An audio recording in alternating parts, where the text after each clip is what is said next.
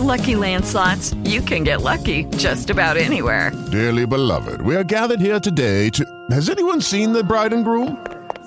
Sorry, we're here. We were getting lucky in the limo and we lost track of time. No, Lucky Land Casino, with cash prizes that add up quicker than a guest registry. In that case, I pronounce you lucky. Play for free at LuckyLandSlots.com. Daily bonuses are waiting. No purchase necessary. Void where prohibited by law. 18+. Terms and conditions apply. See website for details. Okay, round two. Name something that's not boring. A laundry? Ooh, a book club. Computer solitaire, huh? Ah, sorry. We were looking for Chumba Casino. That's right. ChumbaCasino.com has over 100 casino-style games. Join today and play for free for your chance to redeem some serious prizes. ChumbaCasino.com. No purchase necessary. Void where prohibited by law. 18+. Terms and conditions apply. See website for details.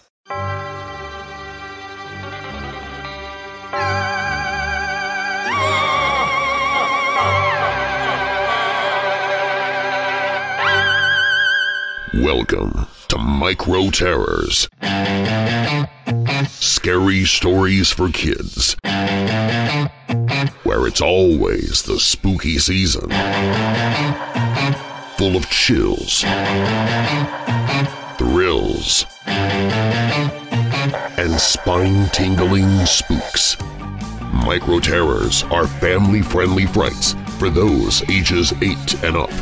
And while our stories are for younger ears, we are still talking about things that go bump in the night, and some children may not be able to handle what others can. Parental consent is recommended.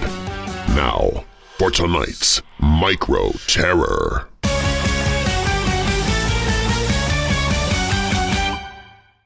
A Leprechaun's Gold. In an abandoned oratory, surrounded by the vast green fields of County Luck, Daniel Burns searched.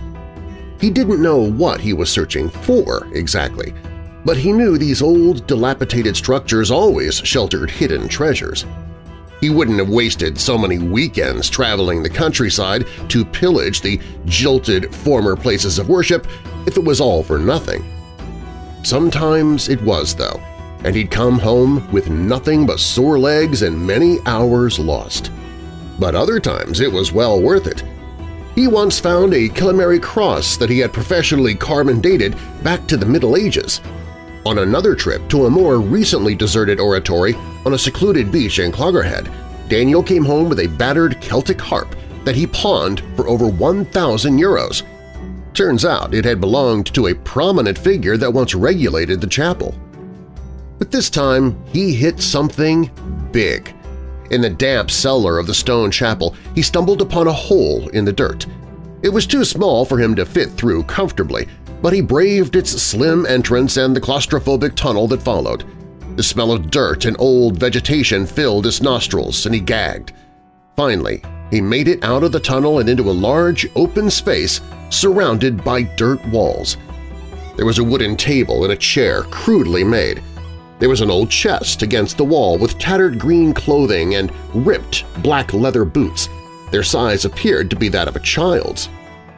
At the bottom of the chest was a small wooden box. Daniel extracted the box and flipped its lid open. His eyes widened at the sight of 5 pure gold coins. He picked one up, never in his life having seen such value in the palm of his hand. And there were 4 more in that small box. He would be set for life. His family would be set for life. He and his wife would live in exquisite luxury, and his son Declan would get a life and education that would provide him so many opportunities that Daniel never had for himself. Daniel stuffed all 5 coins into a wool pouch that he kept slung around his body and called it quits. There was nothing else he could find that would ever top the golden coins. Ever.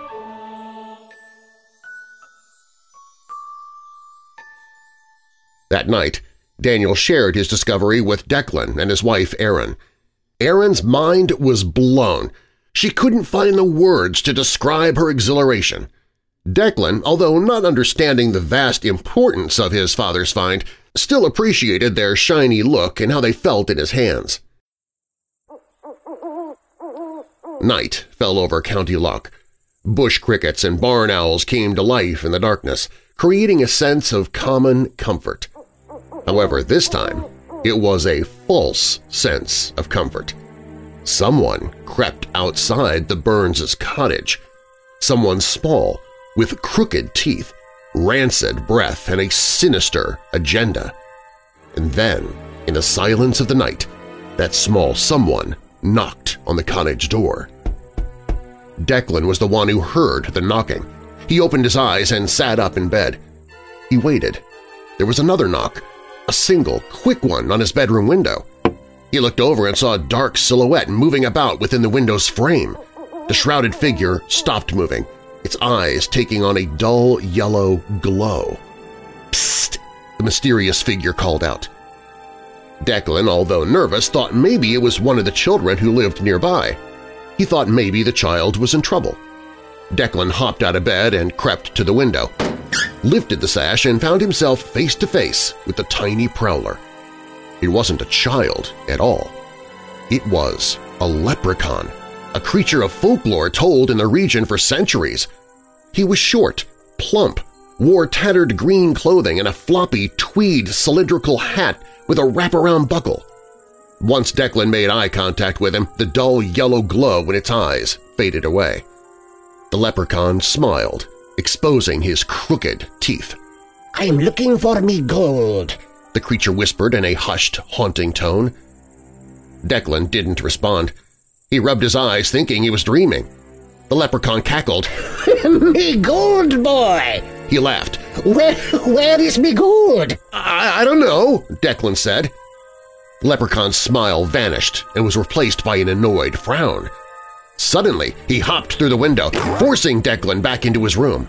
The leprechaun landed on the floor with a thump, tiny green embers swirling up from the carpet around his boots. Declan couldn't believe his eyes.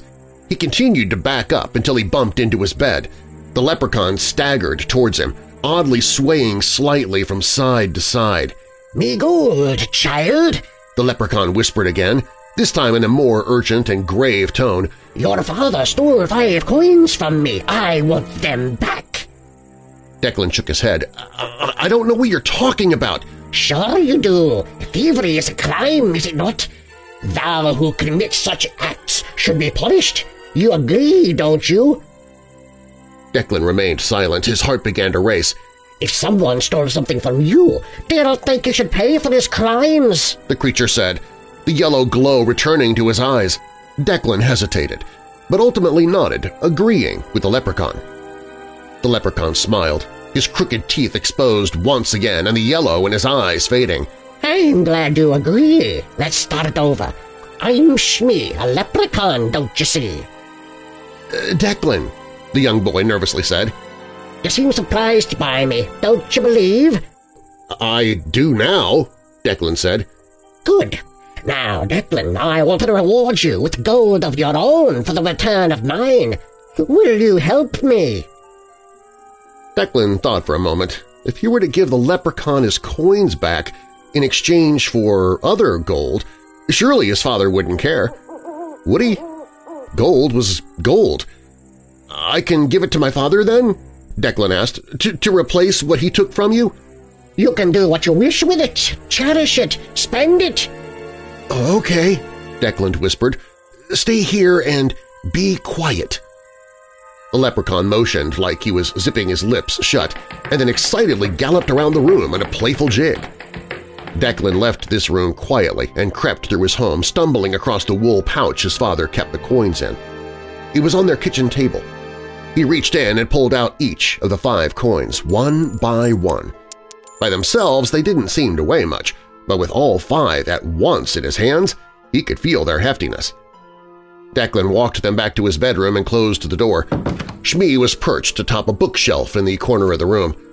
Declan offered the wool pouch. "Here they are," he said. The leprechaun hopped down once again with a thud on the floor and swirling green embers. He scuttled quickly to Declan and snatched the wool pouch from his grip. He opened it and squealed in delight upon seeing his gold coins.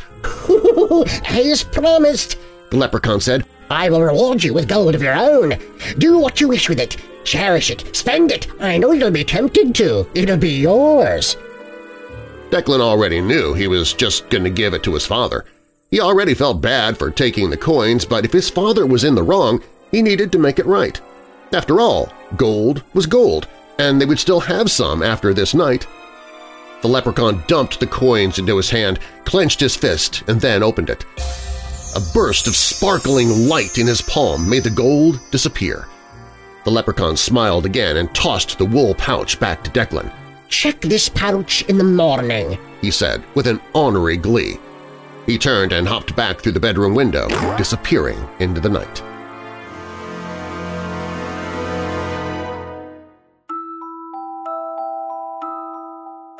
Declan returned to his bed. He was having a hard time believing what he had just been through. He always thought leprechauns were nothing more than myths and folklore. How wrong he was!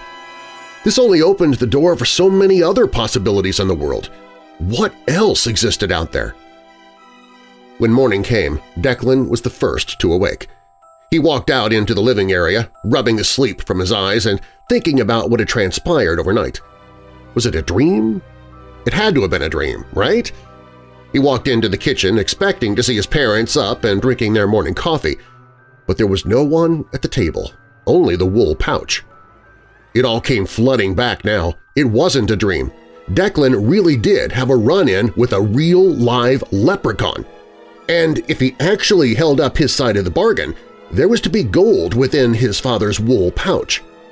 He walked to the table and lifted the pouch. It already felt heavier than it did with the 5 coins inside. Declan smiled. Did he give us more? He excitedly thought. Father will be so happy. As Declan opened the pouch and pulled out a heavy, golden object from inside, his mother walked into the kitchen, wrapping a robe around herself and looking confused. "Declan, good morning," she said, surprised to see him awake so early. She looked around the kitchen with slight concern. "Is your father not out here? He wasn't in bed." "No, I haven't seen him," Declan said as he turned the object around in his hand. It was a solid gold figurine, precisely detailed to accurately depict his father. "Wow!" Declan uttered in amazement. "This looks just like…" Declan stopped in mid-sentence. He felt his face go cold and a daunting chill inched up his back. There was an engraving at the bottom of the golden figurine. It said, "Thievery is a crime. The thief paid this time the price for what he stole of mine. Forever will he be what he selfishly stole from me. Will he be cherished? Will he be sold? No matter his fate, now he knows not ever to steal a leprechaun's gold." Thank you for listening to Micro Terrors. Join us each Saturday for another scary story. For more fun, visit our website at microterrors.com, where we will also have spooky games you can print out and play, like wicked word searches, mysterious mazes, and more. Microterrors.com is also where you can find us on your favorite social media and even send in your own scary story for us to tell. Plus, you'll learn more about our author, Scott Donnelly, who has other horrors for both young and old. I hope you'll join me again soon for Micro Terrors, Scary Stories for Kids.